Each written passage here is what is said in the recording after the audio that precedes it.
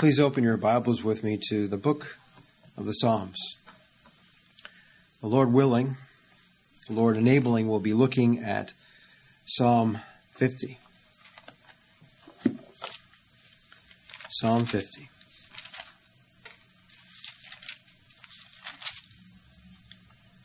Now, as we've already heard, this psalm is about judgment. And judgment begins at the house of God. Indeed, as the Apostle Peter writes in his first epistle, the time is come that judgment must begin at the house of God. And if it first begin at us, what shall the end be of them that obey not the gospel of God? You see, beloved, God in his perfect justice is going to condemn all the wicked. Indeed, he's going to judge all the earth. Now, this psalm speaks of a particular judgment. And so, beloved, all of us ought to take great interest in this judgment of God, because God is speaking here in this psalm about his judgment upon the house of God, indeed upon the Lord's people. Look what he says there in verse 4. He shall call to the heavens from above and to the earth, that he may judge his people. Our heavenly Father hath appointed a day in the which he will judge the world in righteousness by that man. What man? The God-man Christ Jesus the Lord, whom our heavenly Father hath ordained. It says in Psalm 50, verse 5, Gather my saints together unto me, those that have made a covenant with me by sacrifice. God is saying here how that he's going to judge them that have made a covenant with him by sacrifice. You see, this is speaking here of those who are in covenant. And so that begs the question, will God condemn his people? Will God condemn his people? Well, I suppose you could say yes and no. But be sure you understand this. God will never condemn those for whom Christ died. No, never. But among those that are in the so-called house of God, or in the church of God, or what the old-timers called the visible church, well, they weren't all covenant people. What do I mean by that? Well, just as Paul said in Romans chapter 9, they are not all Israel which are of Israel. And we see God making the same distinction in this psalm. You see, my friend, God is speaking to us here in this psalm through the pen of the psalmist, and just as it is today, so it was then. You see, there has always been a mixed multitude among the visible people of God. A mixed multitude comprised of those that they are the elect and those that are not the elect. Among the visible church today, there are those that are the true people of faith, and then there are those who are the counterfeit. And that's the way it's always been. You see, beloved, there's always wheat and tares growing together. Remember what our Lord taught us in the parable of the weeds? He said, The servant said unto the householder, Wilt thou then that we go and gather up the tares? But the householder said, Nay, lest while ye gather up the tares, you root up also the wheat with them. Let both grow together until the harvest, and in the time of harvest I will say to the reapers, Gather ye together first the tares, and bind them in bundles to burn them, but gather the wheat into my barn. And our Lord also compared the kingdom of heaven like unto a net that was cast into the sea, and gathered of every kind, which when it was full, they drew to shore, and sat down and gathered the good fish into vessels, but cast the bad fish away. And so, beloved, that's what we're reading about in this psalm. How that God is going to judge and purify his church.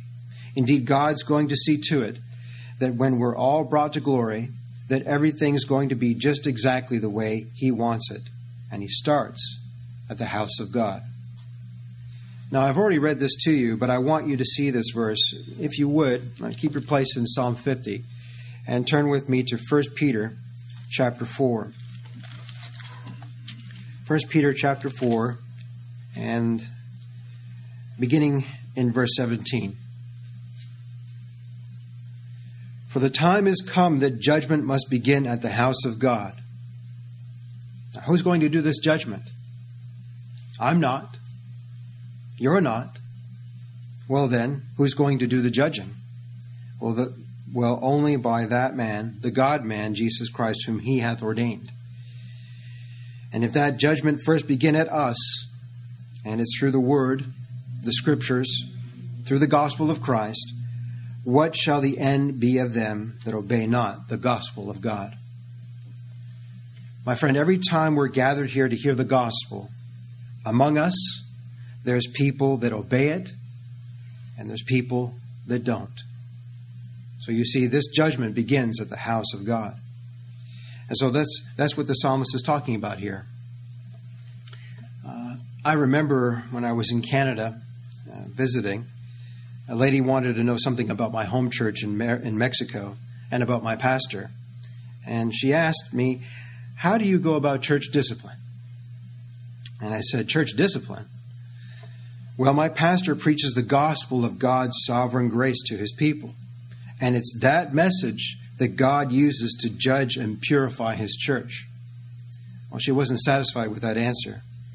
You know, it makes me mad when I see so-called pastors abusing people and setting up all kinds of carnal contrivances, vainly thinking that they're the ones that will keep his church pure. You know, trying to browbeat people to stop doing one thing and then start doing another. Well, God help you if you're listening to a man like that. You see, when God judges his people, he does so in love. And they hear how that their judgment has been taken away in Christ, and how that there is now, therefore, no condemnation to them in Christ.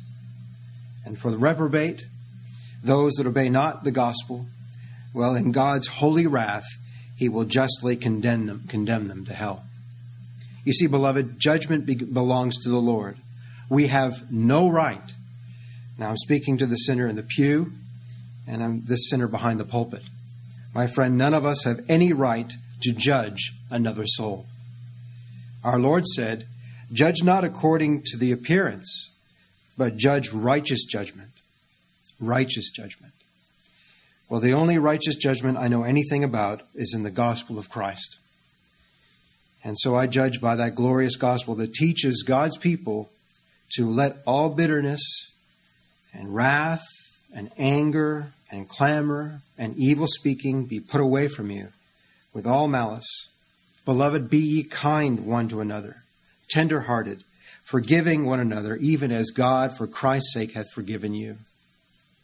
And so judgment is by the word of God, and church discipline is through the preaching of the Scriptures. So if a man will not obey the gospel and believe the gospel, well, I trust the Lord to purify his church. I'm not going to do it, and neither are you, beloved. You see, if someone does not love the gospel, well, they're not going to stay around for long. Paul said, I have written unto you to not keep company with any man that is called a brother, and he be a fornicator, or covetous, or an idolater, or a railer, or a drunkard, or an extortioner, which such a one know not to eat. For what have I had to do to judge them also that are without? Beloved, we don't have to judge them that are without. We know exactly where they're at. Do not you judge them that are within? But them that are without God judgeth. Therefore put away from among yourselves that wicked person. Now, pastor, have you ever seen that happen in a church? Someone put away?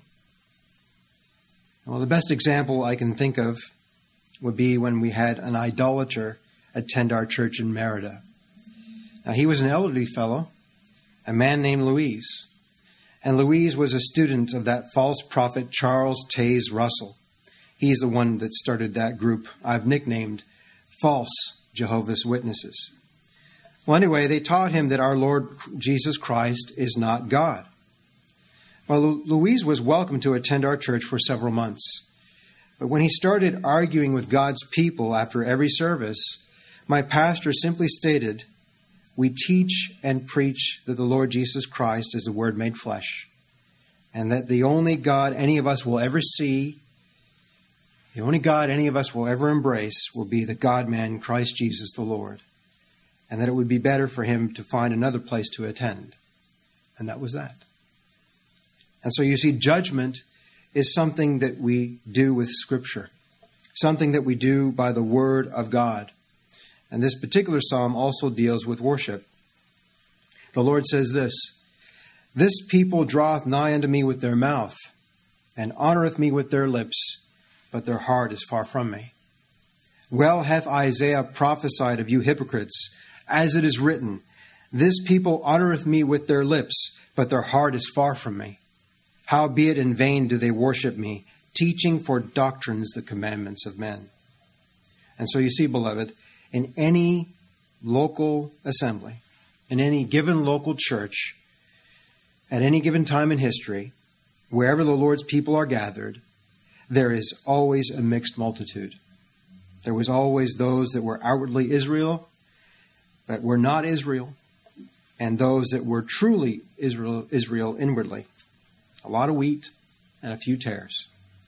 So that's what the psalmist is dealing with here.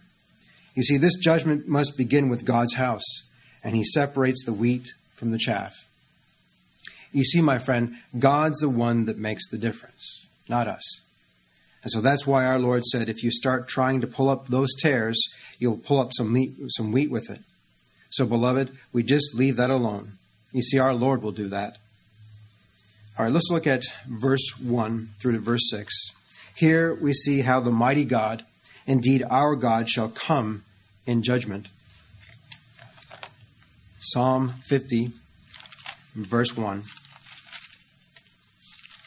God's word declares, "The mighty God, even the Lord, hath spoken, and called the earth from the rising of the sun unto the going down thereof." And what does that mean? Simply this, how that God hath called the earth into existence. Beloved, he created. Indeed, he spoke the earth into existence, and he causes the rising of the sun to go down from the east to the west. My friend, God hath done this. It's his earth, and he's the one who made it, and he causes the rising of the sun and the going down thereof. I love that verse in John's Gospel, chapter 1, verse 3. Speaking of our Lord and God, Jesus Christ, the God-man creator, we read, "All things were created by him, and without him was not anything made that was made. In him was life, and the life was the light of men." Psalm 50, verse 2. "Out of Zion, the perfection of beauty, God hath shined." You see, beloved, the psalmist is announcing the one who's coming, the righteous judge himself, God Almighty. And so, beloved, the mighty God, even the Lord God Jehovah, he's the one that's coming. Again, look at what it says in verse 2. "Out of Zion, the perfection of beauty, God hath shined." Now, Zion here is the church, his people. And David was the one who set up the city of Zion. And that's where they had the tabernacle. That's where they had the temple. And that's where they worshiped. Out of Zion, the perfection of beauty. Beloved, God shines in his church. He shines among his people. And out of the perfection of beauty hath he shined. You see, beloved, that's the holy city. That's the dwelling place where God is, in Zion. And he dwells among Zion. Beloved, one of these days we're going to dwell in that celestial city on Zion's hill. And even right now, beloved, we're glorified with him right now in Zion. His word declares, "Whom God did predestinate, them he also called. And whom he called, them he also justified." Beloved, God has saved us. And whom he justified, them he also glorified. God hath shined. Indeed, God commanded the light to shine out of darkness, and hath shined in our hearts to give the light of the knowledge of the glory of God in the face of Jesus Christ. And so right now, beloved, God dwells among us.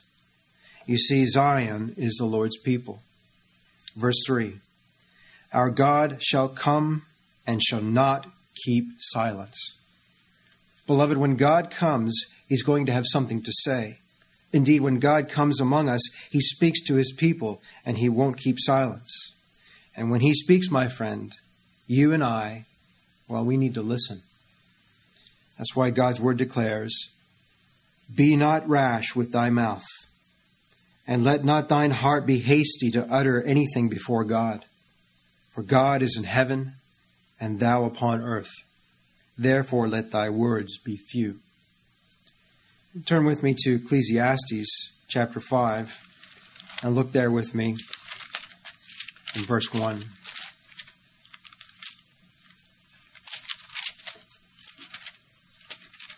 Ecclesiastes chapter 5, verse 1. Beloved, keep thy foot when thou goest to the house of God, and be more ready to hear than to give the sacrifice of fools, for they consider not that they do evil. Be not rash with thy mouth, and let not thine heart be hasty to utter anything before God, for God is in heaven, and thou upon earth. And so, my friend, when you come into the house of God, walk carefully, tread lightly. Be careful with what you say, be careful with how you act. For our God shall come and shall not keep silence. He can't be silenced. A fire shall devour before him, and it shall be very tempestuous round about him. Now, do you know what this is talking about? This is talking about the same thing that happened in Exodus chapter 19. Turn there with me to Exodus chapter 19. Our God shall come, and fire shall devour before him, and it shall be very tempestuous round about him. Beloved, God let us have grace whereby we may serve him acceptably with reverence and godly fear, for our God is a consuming fire. Now, most people don't think of him that way, but that is the way he is.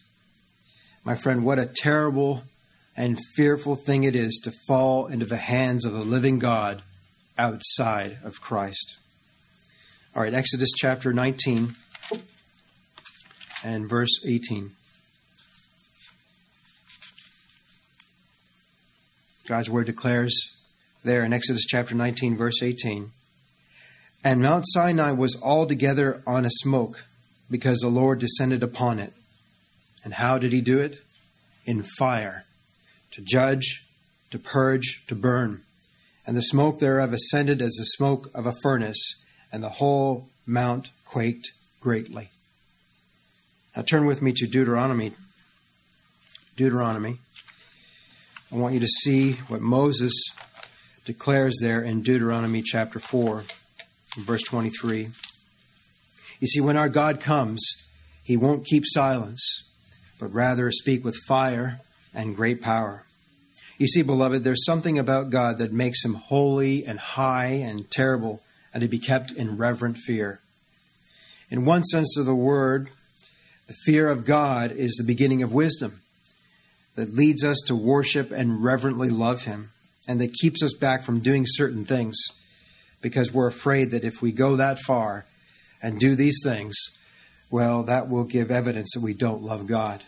And what a fearful implication that would be. Beloved, I've had those thoughts when I thought God was telling me plainly, if I don't do right by this young lady Sandra and make her my wife, that God was going to kill me. And so we don't do a lot of things because of the holy fear, the reverent fear of God. And that's a good fear, a reverent fear, a holy fear. I mean, when you know that God has all power, and he can do anything he wants with you, well, you will reverently fear him. My friend, the worst thing he can do is to let you go your own way and live in sin and not do anything about it. I'm sure Frank Sinatra is not singing, I did it my way right now. Beloved, I don't want to do it my way. I trust, beloved, you want to do it the Lord's way, don't you? Now, not to be saved, no, but because, beloved, you already are. Our Lord teaches us, I am the way, the truth, and the life. No man cometh unto the Father but by me. He says in another place, I say unto you, my friends, be not afraid of them that kill the body, and after that have no more that they can do. But I will forewarn you whom ye shall fear. Fear him. And our Lord is speaking in reference to our Heavenly Father. Fear him which after he hath killed hath power to cast into hell. Yea, I say unto you, fear him. Now look what it says in Deuteronomy chapter 4 and verse 23.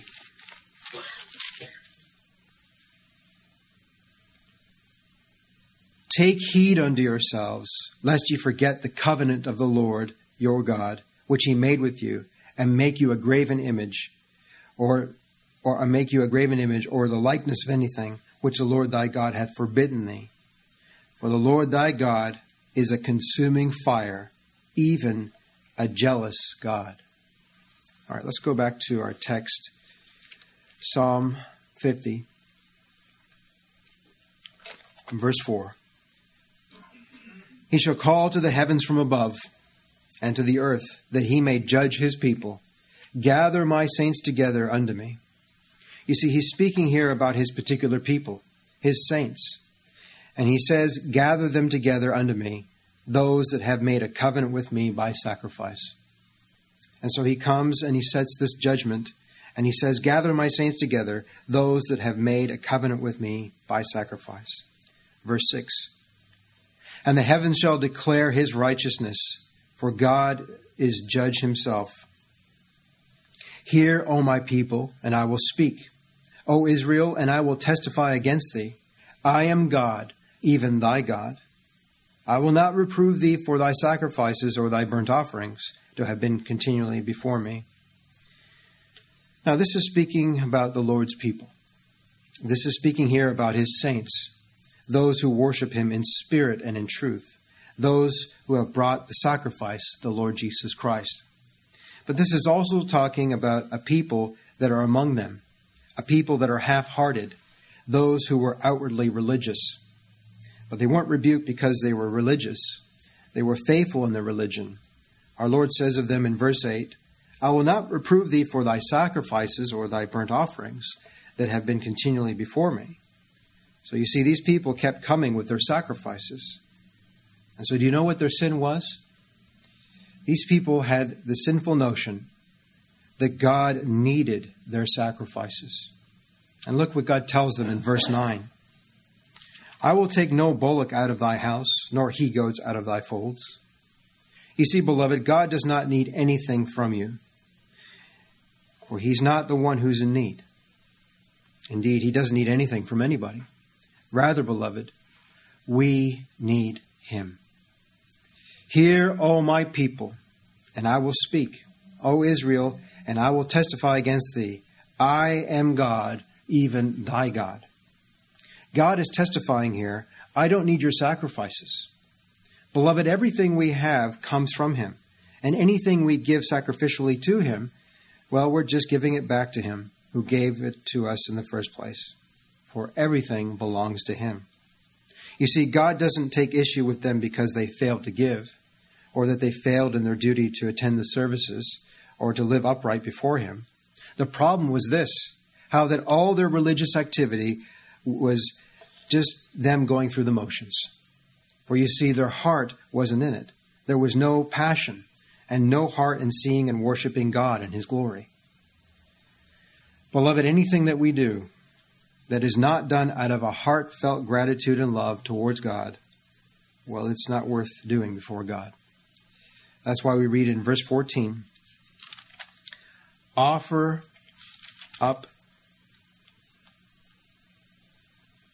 unto God thanksgiving.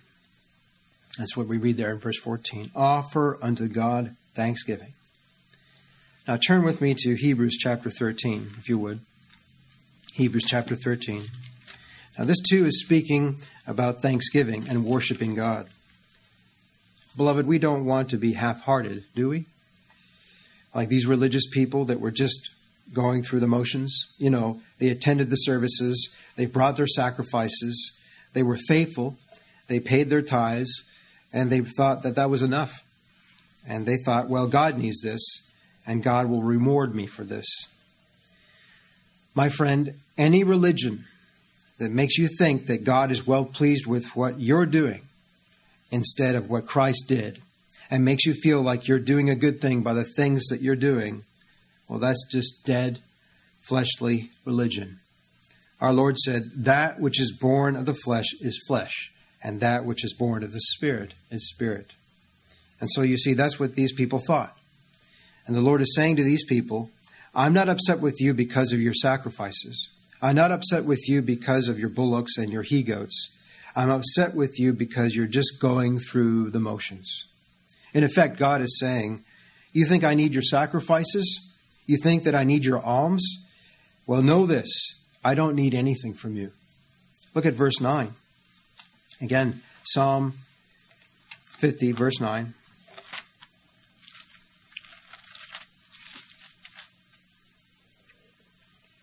I will take no bullock out of thy house, nor he-goats out of thy folds. For every beast of the earth is mine, and the cattle upon 1,000 hills. What are you going to bring to me to impress me, to put me into debt to you? Don't you know? All the fowls of the mountains and the wild beasts of the field are mine. If I were hungry, I would surely not tell you about it, for the world is mine and the fullness thereof.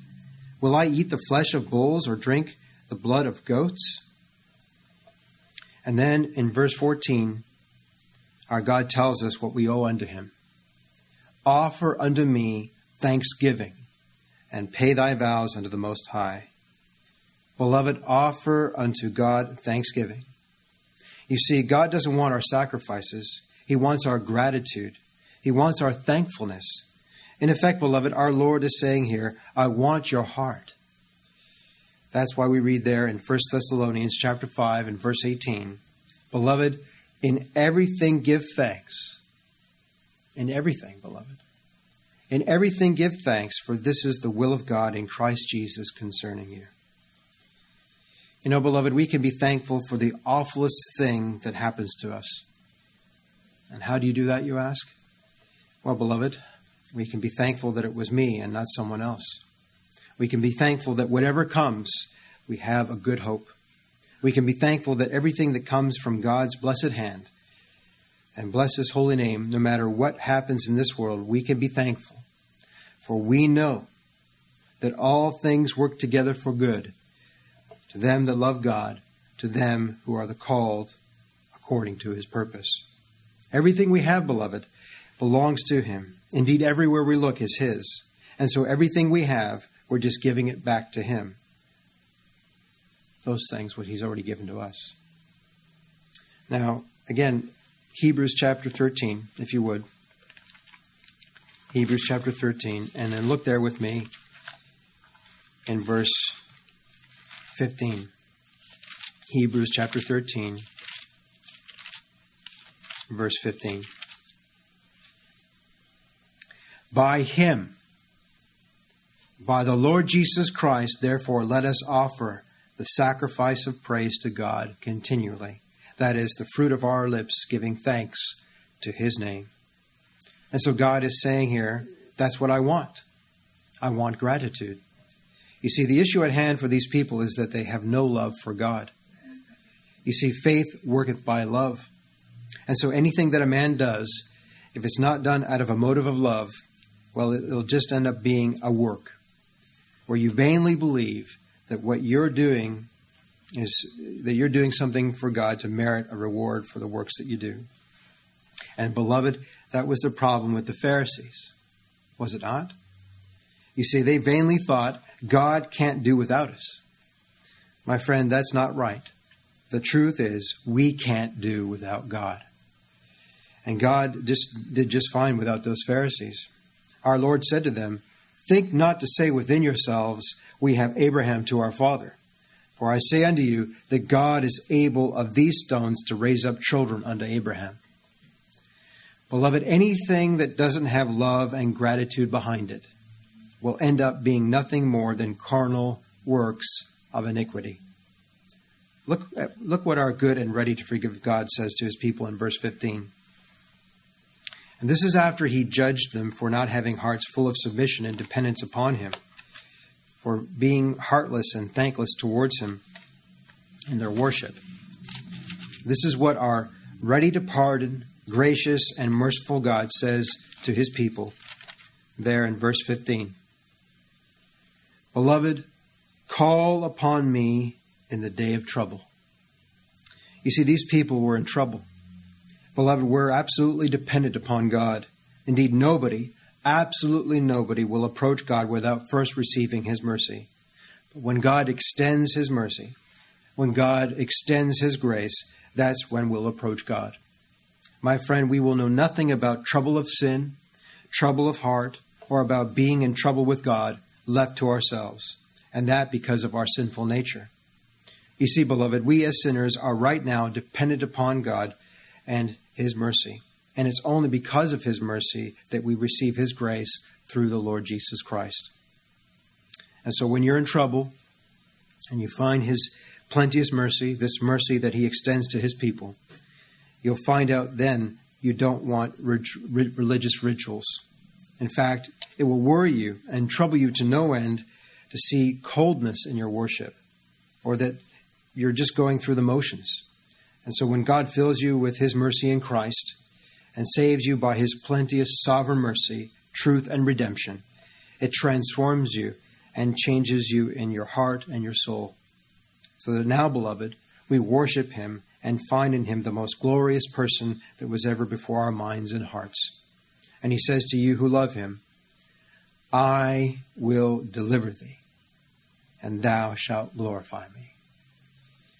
Beloved, there's something deep in our hearts that God put there. I mean, when God genuinely saves a man, He puts something in that soul that nothing but God Himself can satisfy. That's why it goes out after God. That's why it desires God. That's why we love God. That's why it cries out to the Lord, and that's why it seeks Him. Further, that's also why God's people worry about their sin. Like David, we can say, my sin is ever before me. And we're concerned about it, beloved. We're concerned about our failures every day, about our lack of love, and concerned about how gracious we are to others. And this is because we know, beloved, that God has done something deep in us, and we've got to have Him. You see, beloved, we worship a person. We're not just coming here just because we're members of Sovereign Grace Church. We're not just here to take up space on the pew. We're not just here to hear somebody sing or pray. Beloved, we're here because God put it in our heart to come to worship. We don't want ritual. We don't want dead obligation. You know, sometimes it seems like I'm just going through the motions. I hate that. When I go to pray in my prayer closet, and after I pray, I think of that verse, if any man sin, we have an advocate with the Father, Jesus Christ the righteous. Father, cover that heartless prayer, that going through the motions prayer with the blood of Christ, your beloved Son, and His righteousness. You know, it grieves me that I don't pray like I ought, or love like I ought to. My friend, if our heart condemn us, God is greater than our heart, and knoweth all things. Beloved, if our heart condemn us not, then we have confidence toward God. And the only thing I know about having any kind of confidence towards our Heavenly Father is found only in Christ Jesus our Lord, in Him alone, through His doing and dying, not through anything we've done, beloved. Beloved, the glory of God ought to be in everything we do, in our objective, in our message, in our lives, our praying, our preaching, our struggles, our heartaches, our sorrows, our trials, our temptations, that in all things He might have the preeminence.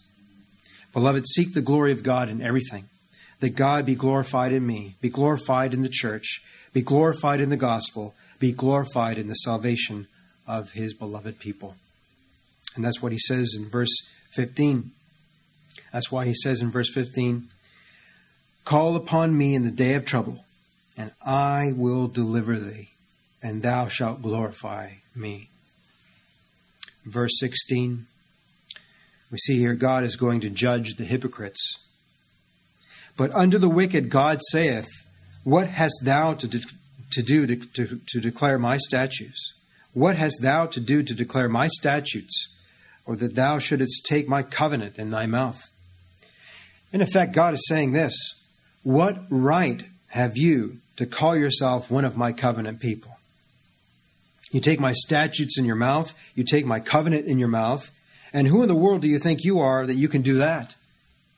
He says unto the wicked, what have you got to do to declare my statutes or take my covenant into your mouth?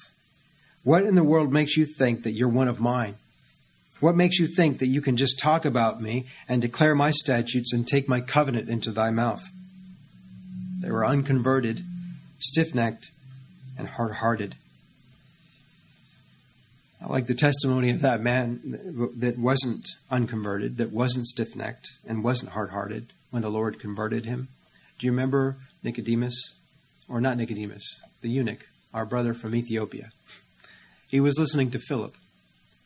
And Philip asked him if he understood what he was reading, and he didn't understand it. And he said, how can I unless a man show me?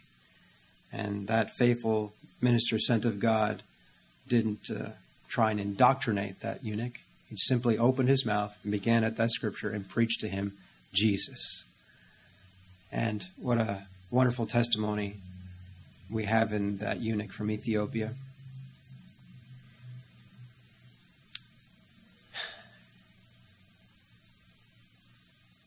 He looked upon the water and said, what hindereth me? He knew experientially what it is to be a believer, to be having a moment of pause and say, what hindereth me to be baptized? What hindereth me to confess the Lord Jesus Christ as my Lord and my Savior? What hindereth me to take into my mouth his covenant? Take into my mouth his statutes? What hindereth me? And Philip said to him, if you believe with all your heart that Jesus Christ is the Son of God, you may. And it was the eunuch that pointed out where the water was, not the minister. Philip didn't tell him, we're going to have baptisms on this weekend. Why don't you come over, we'll baptize you. No. The eunuch said, here's water. What hindereth me to be baptized? But you see, these people here, they were unconverted, stiff-necked, and hard-hearted. And so you see, what God is saying here is this, how that these people were only God's covenant people by the words that came out of their mouth, and not by the actions of their heart. Now, I must confess, I wonder about this dispensation of time we're in right now. I read the history of the church, the book of Acts, and I see God's man sent with his message, using his means, preaching Christ and him crucified, and immediately there's this desire to want to identify with the Lord Jesus Christ in the waters of baptism. It seems today, and God quicken us, God revive us, there can be people in an assembly and sit on a pew and for years hear the ordinance of our God, and they don't do a thing about it. And we know, beloved, no one's baptized to be saved. We're baptized because we already are. I pray the Lord would be pleased to bless his words in this place with his power and save his people to the uttermost and glorify himself and his Son and the Spirit in this local assembly. Our Lord brings this awful charge of hypocrisy against these wicked. Look what he says there in verse 17. And the prelude to this is, in effect, this. Oh, sure, you declare my statutes, and you take my covenant into your mouth. But here's what you're really like. God says, in verse 17, you hatest instruction, and you casteth my words behind your back. You see, these hypocrites hated his instruction, and that means they hated correction and chastening. They don't want to be instructed. They don't want anybody telling them anything. They don't want anybody to say anything to them. The wicked say things like, don't be preaching to me, preacher. You take care of your own house and keep the mote out of your own eye. And the Lord tells us here how the reprobate casteth his words behind them.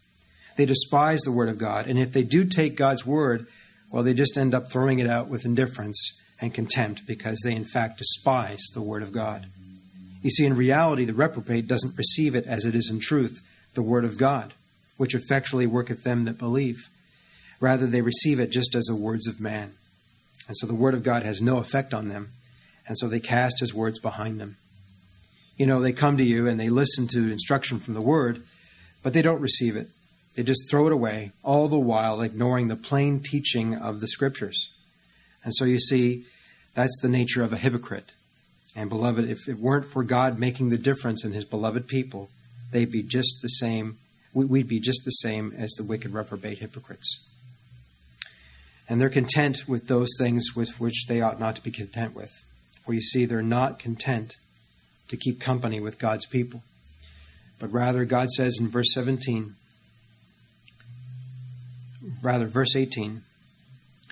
when thou sawest a thief, then thou consentest with him. In effect, you agreed with him. Rather than saying God has said, thou shalt not steal, you justify the wicked and say, well, that's not so bad.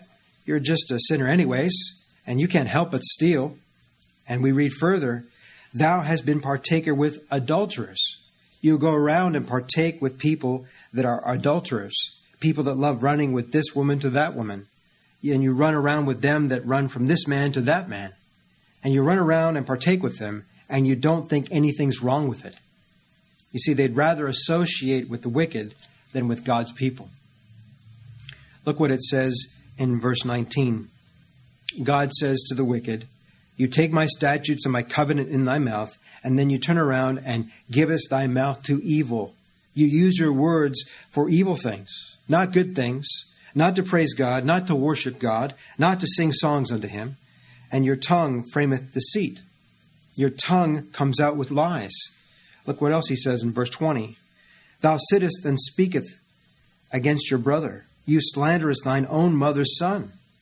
And this word slander means that you make up falsehoods about him, slandering and belittling him, and saying things that are not true to demean his character and demean his reputation. Our Lord said, out of the heart proceed evil thoughts, murders, adulteries, fornications, thefts, false witnesses, blasphemies. And then look at verse 21. These things thou hast done, and I kept silence. And the wicked thinks that God's silence means God's approval. And further, God says, thou thoughtest that I was altogether such an one as thyself. And that's the problem with the wicked. They think God is just like they are. Well, they think because God is silent, that somehow God's approving of them. But you see, they didn't realize they were under God's judgment. Look at the latter part there in verse 21. God says, but I will reprove thee, and set them in order before thine eyes. And turn with me to Ecclesiastes chapter 8.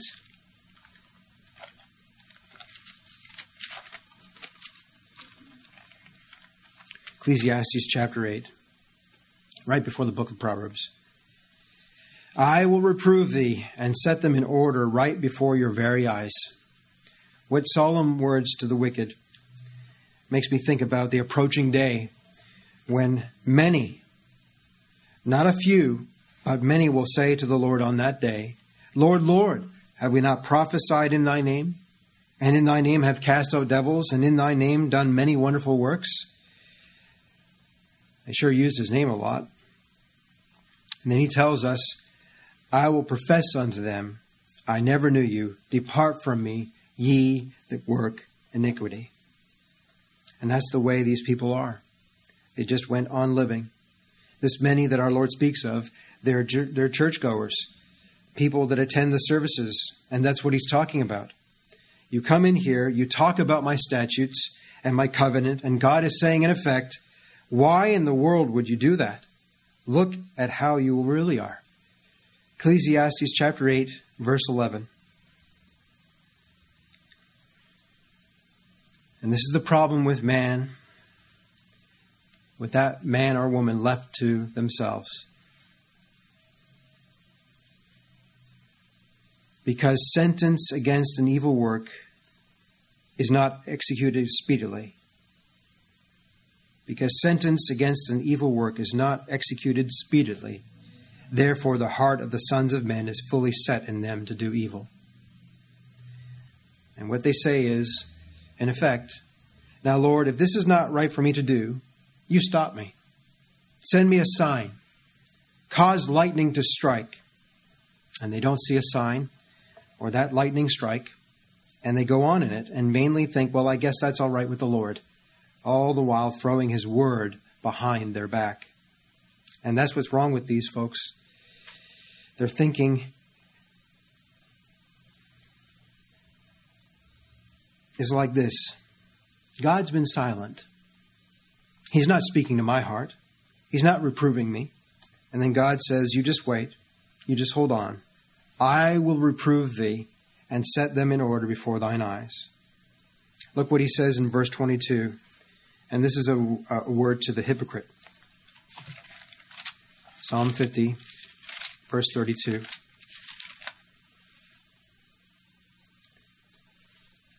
Psalm 50, verse 22. A word to the hypocrite. Now consider this, ye that forget God.